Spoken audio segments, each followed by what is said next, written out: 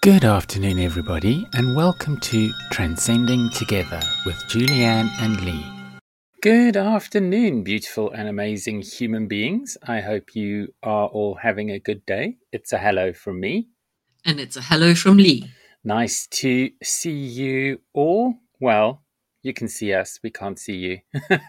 And I hope you're all listening.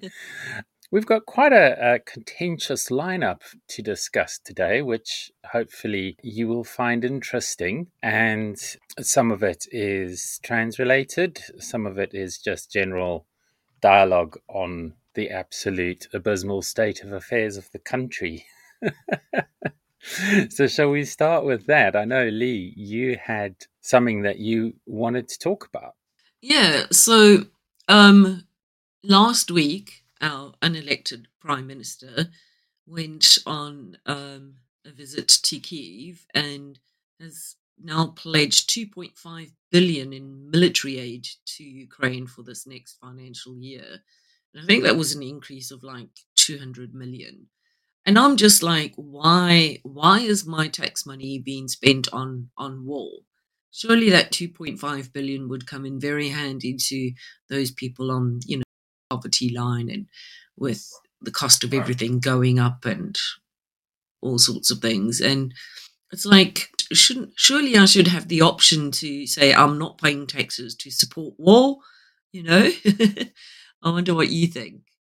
Yeah, it's an interesting point, though. There is a counter argument which says that it's not actual cash that they give, it's money they make available for them to purchase weapons from British aerospace companies. Like BAE systems and things like that. So I guess you could argue that it gets spent in the UK, but I suppose not all of it. And it's also, I think the point being, why not give 2.5 billion to the NHS? Because they're definitely going to spend it in the country as well, aren't they? And there Exactly. just always seems to be enough money for war and never enough for anything else. And I think that's the thing which just really I find quite exhausting. There's always money to be made in wars, isn't there? And that's probably why we have so many of them, because it is a big money making racket. And I agree with you, 2.5 billion to the NHS. Maybe it'll stop, the nurses and the doctors and everyone else striking, because their take home pay in real terms has decreased dramatically over the years. And I just think that money should be better spent at home. Yeah, definitely. And there's also the idea that if you give a poor person £10, he'll spend £10. If you give a rich person £10, he'll ferret it away to the Cayman Islands. This is one of the things which people always forget to talk about when it comes to the benefit system, is that 100% of that money is spent in the country. So every £10 that goes to somebody on benefits ends up going to a local supermarket or a supermarket. So I think to that extent, this idea of forking over billions of pounds to companies, because I guess as well, I mean, counter argument to the fact that a lot of that 2.5 billion will get spent with British companies. Those British companies will take the profits associated with that and ship that offshore. Exactly. Yeah, it's unconscionable. And added to which is this idea that all of a sudden now, apparently, we've decided we need to launch an attack on Yemen because of these Houthi. I'm not sure if it's Houthi or Houthi pirates who have been making nonsense of themselves in the Red Sea. We end up in a situation where the UK and the US is actively bombing a group of people that, by any definition, that they are freedom fighters. They're fighting for independence in Yemen, like so many other people all over the world had their lands divided in half by European conquerors who decided, okay, we're just going to stick a border there. To a large extent, that is at the heart of the problem in the Ukraine, is when it was part of the USSR, I suppose it was technically all Russia, but at the end of, I think it was World War II, came up with this marvelous idea to just create arbitrary boundaries elsewhere. Or no, it was in the collapse of the USSR. Sorry, I take that back. Yeah, they just decided to include a whole bunch of people who were traditionally Russian inside the borders of Ukraine, which would be fine if they were treated with respect and dignity for their Russian heritage, which they weren't being. And that's usually what leads to problems like that. And I guess it's the same. We always come back to Northern Ireland, don't we, when we start thinking about things like that. But you've also got just the idea that the whole excuse for those bombing attacks in Yemen were supposed to be because of disruption to the Red Sea trade routes. But there wouldn't be the disruption if the original disruption, again, we're just dealing with the symptom and not the source of the problem. Yeah, and I mean, again, an unelected prime minister has created a war event in another country. We didn't vote for him, and we certainly didn't vote for bombing Yemen. Yeah, that's such an interesting point. I mean, how on earth do they agree to do stuff like that? I think it would have needed a vote in Parliament, but I suppose they've got some kind of workaround somewhere Precisely, that yeah. means that certain things are entirely within the Ministry of Defence to make up their own minds about. So yeah, I think it's Yeah, I mean, it's quite interesting. When we were part of the coalition that invaded Iraq, there was parliamentary process that went through that. Why did we bomb another country without that kind of parliamentary scrutiny? yeah, exactly. But then, even then, there was like a million man march on 10 Downing Street to tell the government that we as a country didn't agree with what they were doing. And they still went Yeah, ahead and did it yeah. anyway. Yeah, it's how do we get them to listen? I guess that's what it comes down to. I think that's where I'm just kind of stuck. Because I don't know. I don't know how we actually break through and say to them, "You're in my name. You can't do this. Can't." I mean, those bombs that they dropped on Yemen were hundreds of thousands of pounds. In that bombing raid, all in of itself, probably cost more than it would cost to rebuild all the schools that have been built out of this shoddy concrete. Hmm. I don't know what the answer is other than getting angry because I don't imagine Tony Blair was Labour and Keir Starmer's not that different from a policy perspective than Tony Blair was. He's refused to come out and decry the way the Israelis have behaved in Palestine, and yet yeah, so I don't imagine that Keir Starmer would behave any differently. He hasn't called out Israel, so why would he suddenly now decide to behave any differently? If he was in power, I think we would still be supporting. Ways this attack on Yemen is in support of Saudi Arabia because they're the ones who are largely behind the war in Yemen. And again, it's because they have a border crossover. It's almost like the Kurds in Turkey, where they split between northern Iraq and southern Turkey. So they don't have a distinct homeland. And it's exactly what they did in Israel to the Palestinians, where they split them into the West Bank and Gaza. And I just think that had a lot to do with creating a problem like that. I mean, of course, in the case of Israel, they just gave the whole country to the Israelis. So that kind of seems a little bit different. But yeah, it's really awful. And I think until as a society we decide that this sort of thing is not acceptable and try our best, to make our voices heard. I mean, there was a huge pro-Palestinian rally over the weekend. It was peaceful. They made their point. But then at the same time, so if I'm being cynical, I mean, the bloody Tories probably look at it and say, oh, look at all these people coming into London. They're going to be buying lunch. They're going to be buying refreshments. They're going to be traveling on TFL. Good for the economy. So it's good for the economy. That's probably exactly how they flip and think about it. I don't know. Really, I just don't know. I don't know what the answer is to that one. I mean, I think we do need to advocate for greater transparency and accountability in government spending, particularly in defense budgets. We need to encourage public discussions and oversight to ensure that our tax pounds are wisely and ethically spent. I think that would be a good place to start. Yeah, and that leads nicely into the next segment, actually. So we're going to take a quick break, and when we come back, we'll pick up on that again. Did you know we've got an absolutely wonderful merch store? You can buy merch from the show. You can buy this mug, which supports my rugby team, the Sussex Dragons. This is one of my favourites. This is best part of waking up, turf tears in my cup. We also have t-shirts which support my rugby team, and t-shirts which express our dissatisfaction with England rugby for the way they've treated trans people. And for you bikers out there, we've got our Sisters on Steel Motorcycle Club. Scan this or follow the links on tigergirl.substack.com. Now back to the show.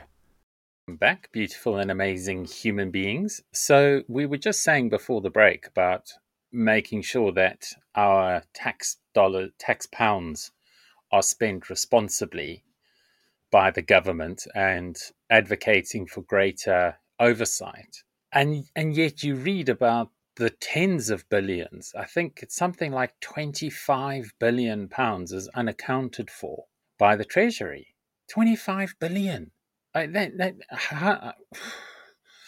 don't even know where you start with that, because the Treasury has audits. Their internal audit found they couldn't account for 25 billion, and nobody's losing their job. You know, Jeremy Hunt, the Chancellor, can just sit there smug faced, being challenged by someone like Ian Hislop. Oh, no, it wasn't that. That was another guy. Sorry.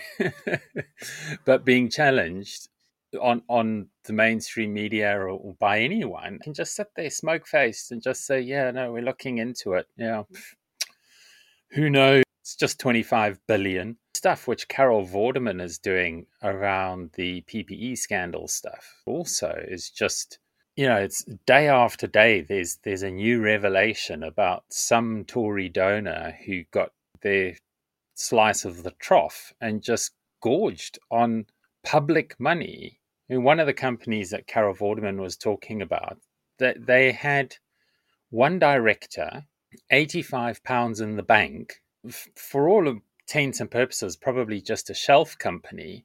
And this company gets awarded a £50 million contract to supply PPE. It's what?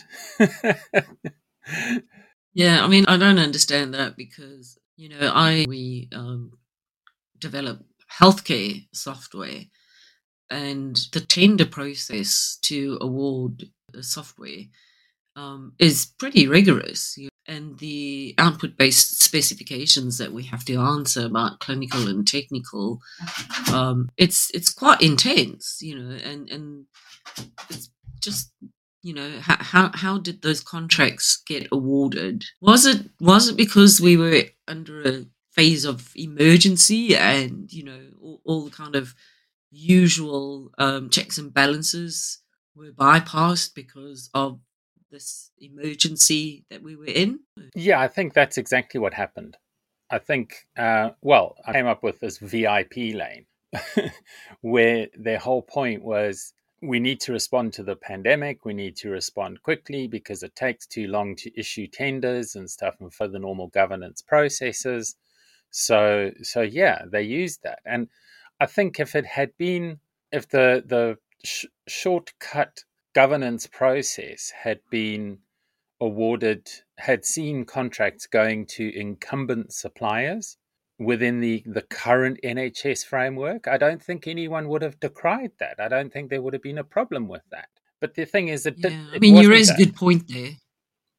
Yeah, they were new, as you said. One company had one director and had just recently been formed. But yeah, no, I agree. And PPE was delivered into the NHS. They had existing suppliers, so why not just award it to one of the existing suppliers? Yeah, that is the thing that just completely boggles my mind, because I work in the public sector, and I won't tell you where. Um, but I work in the public sector, and we can't spend. I think the limit on a direct award contract is £100,000, And I think even that has governance associated with it. You still have to justify why you're doing a direct award. I think £10,000, you can just go ahead and award the business. So that, yeah, £100,000 sounds like a lot of money, and obviously, from a personal individual point of view, it is a lot of money. But from the type of contracts that we're looking at, I mean, my project is a £25 million project. I have to account for that on a pretty much daily basis on where that money's going and how it's being spent, and making sure that I can account for and justify what we've spent the money on. And I don't have a problem with that. I don't have a problem with accountability, and I don't have a problem with going through all the hoops and jumps and stuff that we need to do to get the work done. I respect the process. I think it's troubling, which is something which we can get onto. But I do think we have these things called framework agreements where we pre-qualify groups of suppliers. So when we say, so you've got to get onto that tier, and then you can award a contract. Then when you go out to tender, you only have to tender with those few companies. So there's like huge competition to get onto into a framework. But once you're in the framework, you still have to compete with the other vendors in the framework for various different things. Yeah, having the frameworks does speed things up a little bit, but we still have the governance. We're still running tenders. We're still running competitive processes to make sure we're getting the best value for money. And I look at how the government behaves, and I'm just like, what WTF? You know, that's Yeah, I can't see how it can happen. Even if you shortcut the process, those contracts should have been first offered to framework suppliers. I imagine your absolutely. company must be a framework supplier. Yeah, we've got various frameworks that we've pre-qualified for, but again, you have to go through the whole tender process. Yeah, it just gives you access Um, to future Even though tenders. you're in the framework, you still have to go through all the governments. So penny wise and pound foolish completely. Where we're putting tons and tons of governance on anything over £100,000, and yet the government can give out £50 million contracts to companies which haven't even been through the most basic vetting process. That just makes me really angry. And I think the other side of it is what we see happening with Fujitsu and with the post office. And again, being in the public sector, but not the post office. I'm a project manager, and I see they've decided to go after the project manager who ran the project to deliver that software. And the only way I could deliver software to the organization I work for that didn't work, or that had as many errors as this software apparently had, I don't even know how I would do that. I don't know how I would get software signed off without everybody in the chain agreeing. And I just really hope that project managers got, like I do, a folder on a thumb drive with what I call my CYA, my cover your ass folder.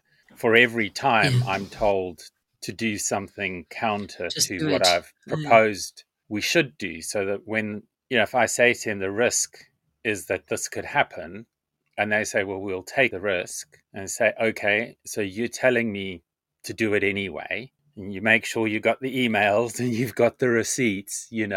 So you've got to do that. I've done that my whole career, and it's bailed me out of trouble so many times, where I can just rummage through, find the email, and send it out and say, well, look, I did say this could happen. It's happened now. So it's not on me, the project manager. It's on the organization of the project itself. So I really hope that this person has people that actually did the work, and I've no doubt they worked extremely hard, aren't the ones that end up carrying the can for this, because someone somewhere signed off that software knowing that it didn't reconcile properly. Yeah, no, I feel the same because again, I'm also a project manager, and like in the past before where we've had projects, not only have we had project board meetings with the customers, but we've also had internal ones. If you go through a large part of being a project manager is risk management, and you've got your risk management log, and if you've like said is a potential risk, and you then get told to go ahead and do it anyway, you've got to have that in evidence that this is what had happened. Cover your ass. It's a brilliant way of doing things, and I do it myself as well, just in case. But the point is that in any project, there's checks and balances. It's just the mind boggles that they can now like go, oh, well, it must be the person who delivered it.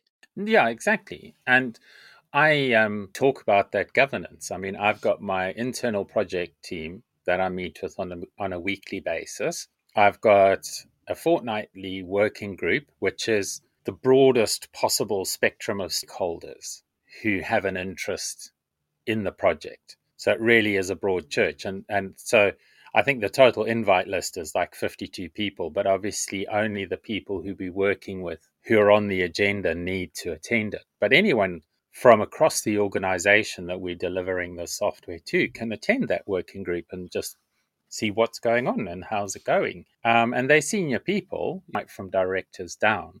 And then we've got two uh, 4 weekly senior forum type meetings, which one is a governance forum and the other one is with the client. And one thing flows to the next, flows to the next. And then you've got these two 4 weekly forums, which kind of check each other's homework, if that makes sense.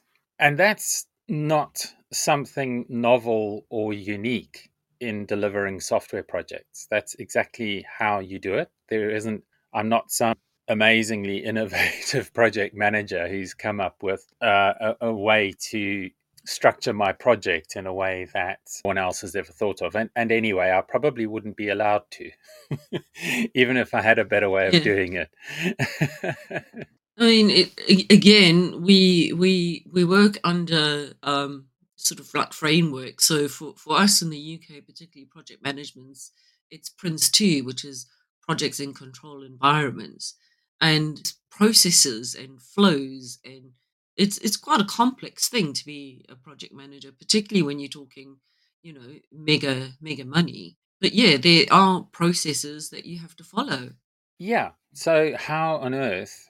I mean, I one of my biggest bugbears, and I know we've spoken about this before, is the extent to which public sector entities, especially, but even large corporations, have the same problem. Because so, as a public sector entity, you have a duty of care to take care of the public purse. On the corporate side, they've got to take care of their shareholders. So you still got this oversight, you've still got this thing. And as much as they tell you that every tender is as much about quality as it is about price, we know it's about price, right? It's like, you just, the hoops you have to jump through to justify going with a vendor who didn't come in with the lowest price are monumental. And, these offshoring companies, my experience with them is that they respond to the tender at cost. So they come in cheaper than anyone else because they know how long it takes for a tender to get approved. And that process can take 6 to 12, sometimes even 18 months to appoint a supplier. And they know by the time they get their feet under the desk and they're on site and they do a review of the requirements, they know those, of course, they will have changed in the last, like, even if it's 9 months, it will have changed. And that's when they, they bring out their expensive pens and start adding zeros to things. So they get in the door by undercutting everybody, knowing that it's just easier to go with the cheapest option. My biggest bugbear about this is money. This is especially in my case in the public sector. This is public money. This is taxpayers' money Hmm. going offshore. Yeah. Okay, it's not going into private bank accounts. Well, possibly, but the point is it's being spent elsewhere in the world, wherever that happens to be, and it's not being spent here, which means that the salaries and everything that generates goes to the countries where these vendors are sourced. Whereas what I did with my project is I fought tooth and nail to deliver firstly the project without these offshoring guys, and secondly by employing people into the organization and giving people who are living in this country, paying taxes in this country, the opportunity to benefit from the money that the public sector spends. So the fact that we're in a scenario where the general rule of thumb is to give award contracts to companies like Fujitsu is the default. And I just think that disconnect, that geographical disconnect, this whole thing with globalization, and it's a time zone issue as well. In my early days in IT, when we offshored stuff, the contract was you work the business hours of the country giving you the contract, not your own business hours. But that doesn't seem to happen anymore.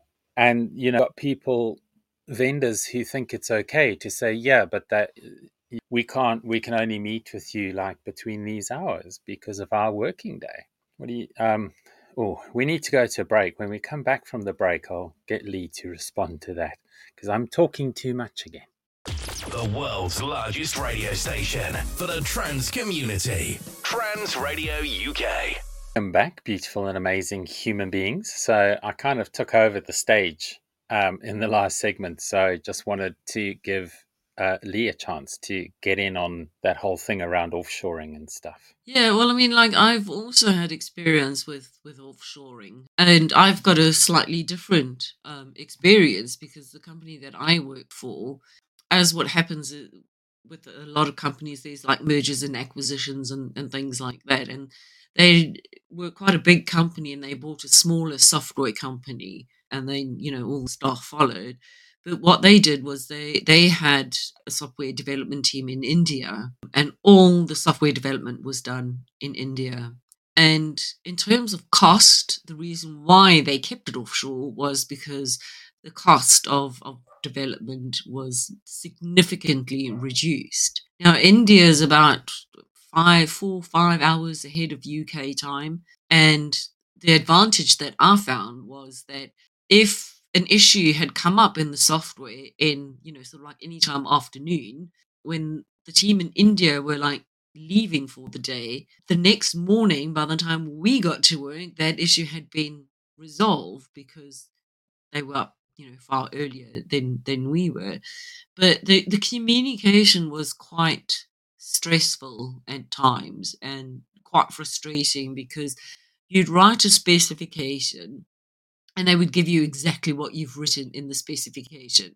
And instead of going, well, hang on a minute, that seems a bit silly because if we do it this way, instead of having those discussions, they would just develop to spec.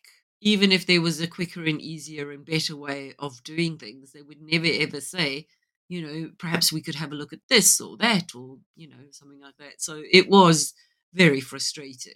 And yeah, when I changed jobs and worked with, UK developers, to have them in the same room as you, that communication is so much easier. Yeah, where you can actually just talk about ideas and just say, look, this is what we think she needs to do. How do you think we should Yeah. do it? That value add. And it's exactly those kind of conversations that help you grow as an IT professional, is trying to find those solutions to difficult problems. And I think it is this whole penny wise, pound foolish thing, because yes, it does cost less on the surface, but it's, as I said, they make it back. I always used to, when I was in a sort of pre-sales role, I would always look at the scale of the problem that needed to be fixed, because I was often put on the spot. Say, well, how much do you think it's going to cost? No, go on. We're not going to um, put it Hold on you to you. it. And they do. They always do. They say, oh, but you said. So I would always look at it and just say, okay, I think it's, X pounds, based on my understanding of the scale of the problem and using my own experience and saying, well, in the past, this is how long it's taken me to resolve problems like this. And this is how much it cost. And 9 times out of 10, once you went away and then did that like detailed breakdown of all the costs and everything, you'd come up to pretty much the same number. What Mm, companies end up paying in the end, even though they've paid less for specific roles in the project, they actually end up paying in other things later, because somebody at £500 a day can maybe do in 4 hours what someone at £400 a day can do in eight. So the rate cards might be cheaper. but the actual quality of the output. And as you say, just the ability to have someone there that you can talk to and spitball ideas about how to solve a particular problem. And I think this is, for me anyway, that's my assessment, just closing out the Fujitsu thing, because for me, that's where things like this are bound to go wrong, because there isn't that same degree of ownership that you get. It's just a contract. And before long, you spending more time debating the meanings of specific clauses in the project, in the contract, than actually delivering the functionality of the project. So, and I just, yeah, I get the sense that corners were cut somewhere and they just needed to get the software out in order to achieve a milestone payment. They must have shortcut the user acceptance testing and either didn't find these problems or glossed over them. But yeah, it'll be interesting to see what comes out of that. But that, for me, as an IT professional, that's where I can see how that actually went wrong. What they then went on to do when there was clearly a problem, I mean, you can't have a system where you've got so many customers supposedly defrauding you and shortchanging Yeah, you, it doesn't make sense at all. and then to go to the extent of like prosecuting them for theft and fraud. Yeah. You know, something's got to be wrong somewhere. But it was just this idea that, oh, these sub postmasters, they're obviously just skimming or whatever. Yeah, it's really very disappointing, especially as an IT professional, to have an IT project be the cause of so much pain and hardship to to innocent people. So I hope they do better next time and sort these people out. Yeah, so moving on from Fujitsu, there was this other thing that came up earlier this week, and it was this article. And this is just, another one that makes my blood boil, which, just, just getting that up. Right. So this is the headline. Billionaires like Jeff Bezos, Elon Musk, and Larry Ellison are $1.6 trillion richer since the pandemic. So, not from before the pandemic, since the pandemic. What do you think that's all about? The fallout of the pandemic was that it was a huge transfer of wealth, and the poor got poorer and the rich got even richer. Yeah, it's absolutely horrendous. Still, like you've mentioned earlier in the show about the profit and the way that they structure things so that they have tax efficient systems in place. I think these people are pretty much, tax efficient in the way that they do things, and then they get upset when a government calls them out and says you're not paying enough taxes, and it's like, well, there's always seems to be loopholes for these people. It's like, where does it end? Where does it end? In an unrelated article last week I was reading, there's a big toe to toe going on between Tesla's assembly plant employees and Tesla in Sweden. And what's coming out of that is that Tesla apparently have, and Elon Musk specifically, have worked extremely hard to keep to keep their staff ununionized, whereas Sweden has very powerful unions.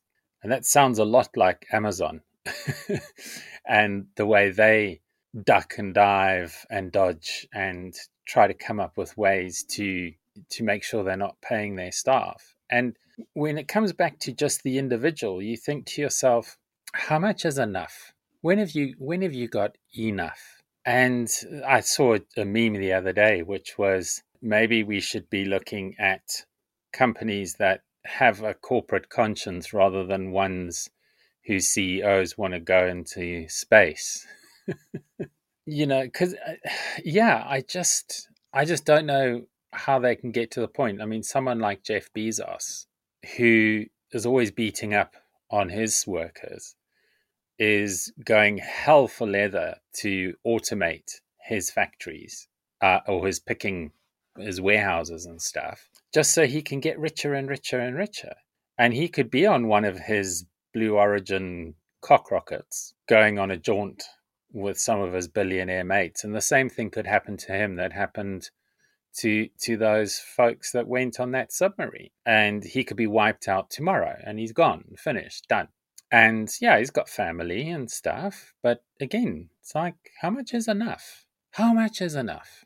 I mean, I would like to have more cash in the bank than I need. But at a certain point, it's like if this was a kid at a party and they were hogging all the food, like somebody would have something to say about that, you know? You would think, hey. But yeah, I agree. What is enough? Because the more you have, the more you seem to want. Not necessarily need, but want. Now, if I had a good few million in the bank, probably the first thing that I would do was stop working, so that I could enjoy that money. I wouldn't think to myself, oh, I must carry on working so that I can turn these couple of million into hundreds of millions or billions because, I'd have enough. And the first thing I'll do is stop working and go, yay. Yeah, you often hear that said about like child actors and actresses who, like the kids who were in Harry Potter, and I hate to give that franchise a call out at all. But I was chatting to someone the other day about it and said, you don't really see a lot of these people like they did Harry Potter, and now you don't sort of see them anymore. And they're like, well, yeah, they probably don't have to work. Yeah, I mean, the exactly. ones who are passionate about it, like who was the Harry Potter actor?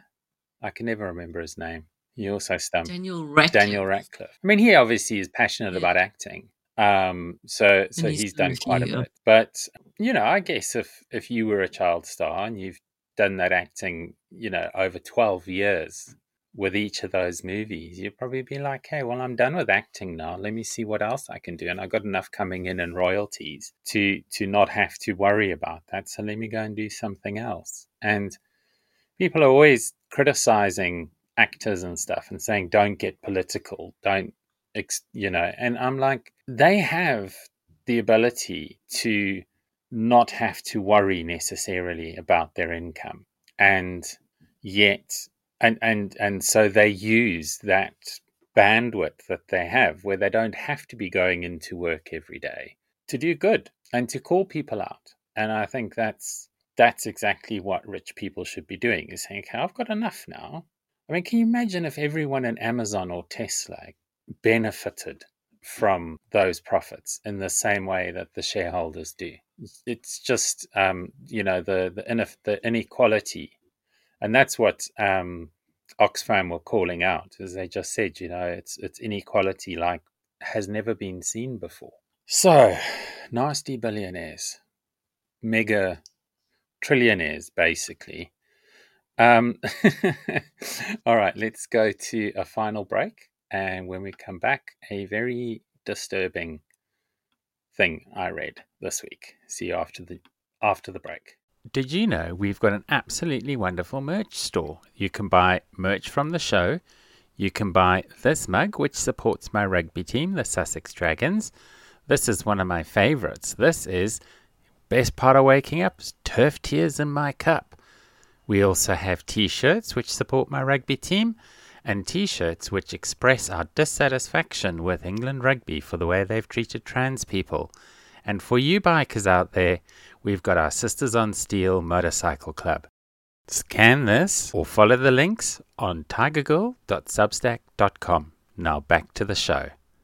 Back, beautiful and amazing human beings. So I mentioned before the break about something I had read this week, and this really upset me, especially given what we were talking about last week about the Sussex Dragons and stuff. So, according to the headline, which is in the Times, of course, in the Sunday Times, the headline is "Stop Funding Grassroots Sports That Allow Transgender Women." Campaigning group says it has mounting evidence of adverse effects on women and girls at social level competing with and against transgender people. I suppose at least they called them transgender people and not what they normally call us, which is And this is, of course, Sharon Davies, who's very much seems to have had a lot of work done, but that's neither here nor there. She says that the campaign group has called for the government to make the public funding of sport dependent on sports bodies providing a protected female category in which trans women cannot compete at any level. And this, of course, is with fair play for women as well. The thing that I found insidious, that's nothing new, that this has been going on for a while now, but the thing that I found insidious is a bit here where they talk about, let me see, where did I find it? Here. So according to this research that they've done, it says that cis women and girls experience unfair competition and demoralization, lose out on records and rankings, and are put into an environment where they face a loss of privacy and dignity without consent. And that's the insidious little thing. So I mentioned last week that we've got some research that's coming down the track, which hopefully it's every week should be the next week and it doesn't come out. But this research is going to demonstrate that trans women do not have substantial advantage, technical advantage over cisgendered women on the sports field. And I think they know this is coming, or they sense that they can't make this physiological argument for much longer. So they're pivoting now to we've got to keep our children safe. It's for the children. And taken to its natural extent, they talk here about wanting to make schools and clubs and everything female only space. So changing rooms and things like that will be female only spaces. Born female, signed female at birth. And it's the thin end of the wedge, man. That's exactly, so that's where they're going with this now, is it's no longer about the fact that, yeah, I'm no more dangerous on a playing field. They're going now to the core of what they were after all along, which is to keep trans women out of female only spaces. What do you think about that? Yeah, I think you've got a case there.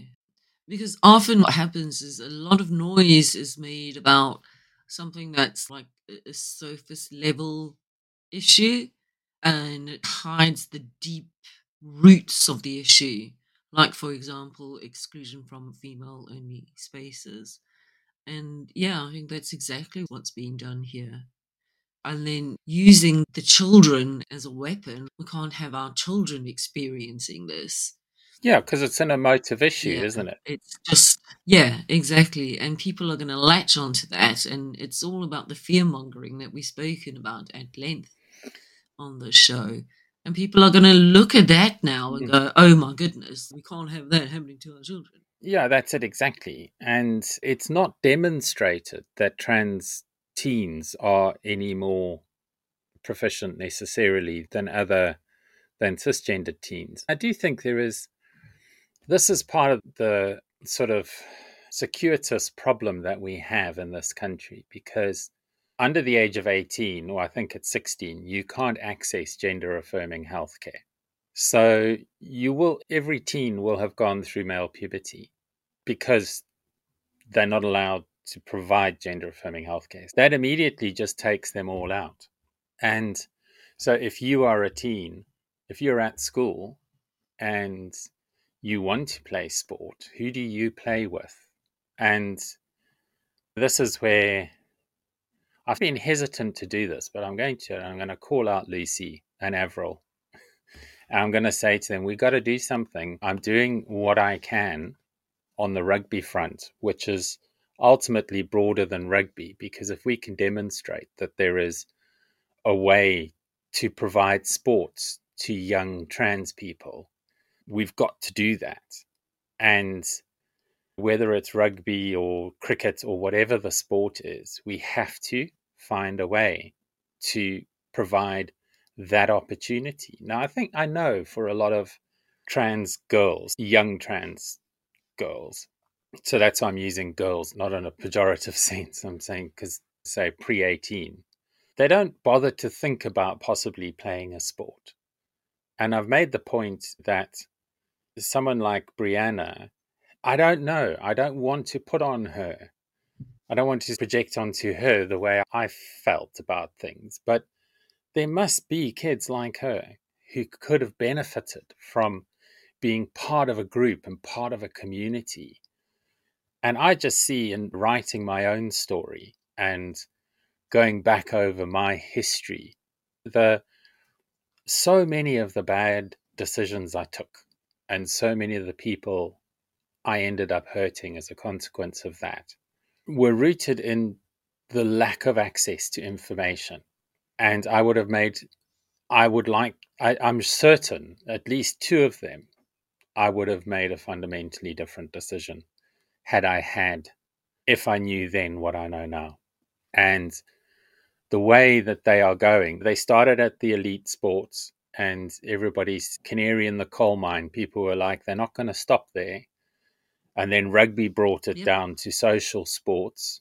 And now we're going after every single sport, regardless of whether it's a physiological issue. No, actually what it's about the fact that trans females are not entitled to the same access and protection as females, as cisgendered females. And despite the fact that trans women are order of magnitude more likely to be abused, the victims of sexual and physical violence. So actually, as a subset of the female category, that is the category that's most at risk. And stuff like this is just dog whistles to cause the same level of hatred. Thoughts? Real soapbox stuff, yeah. Yeah. And again, I think Sharon Davies has in the past come out and said there is only one truth, and that truth is that human beings cannot change their biological sex, right? So that's her kind of like argument. And technically, there is some truth in the matter. You cannot change your DNA to that regard. But at the same time, she's not willing to sit down and have a discussion with a transgender woman. She's just going, this is my narrow view. You cannot change your biological sex, end of. Without, as we've encouraged on this show, having a debate, sitting down, getting to know somebody like that, getting to walk a mile in their shoes, getting to understand their perspective. And if we could break down some of those kind of barriers, maybe people, one hopes, would have a different perspective on this. And you wouldn't be going with, you cannot change your biological sex. That's not the issue that we're trying to debate here. We're trying to debate the fact that the whole gender dysphoria thing and the fact that you feel that you were should have been born a girl. And by all intents and purposes, that's the way you want to live your life. And what's wrong with it? What is wrong with it? Yeah, the usual counter argument is, I say, what they said about gay people was, yeah, what they do in their own home doesn't affect anyone. The problem with this particular narrative is we exist outside of our own home. We need to go to the loo. We need to exist in society.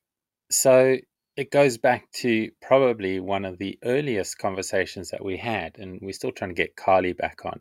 But the point is, it was never about sport. It was never about sport. It's literally like that old adage where you could say, first they came for the elite sportswomen, and I said nothing. Then they came for the social sportswomen, and I said nothing. Then they came for school children, and I said nothing. Now they're coming for our very right to exist, and there's nobody that will speak for us.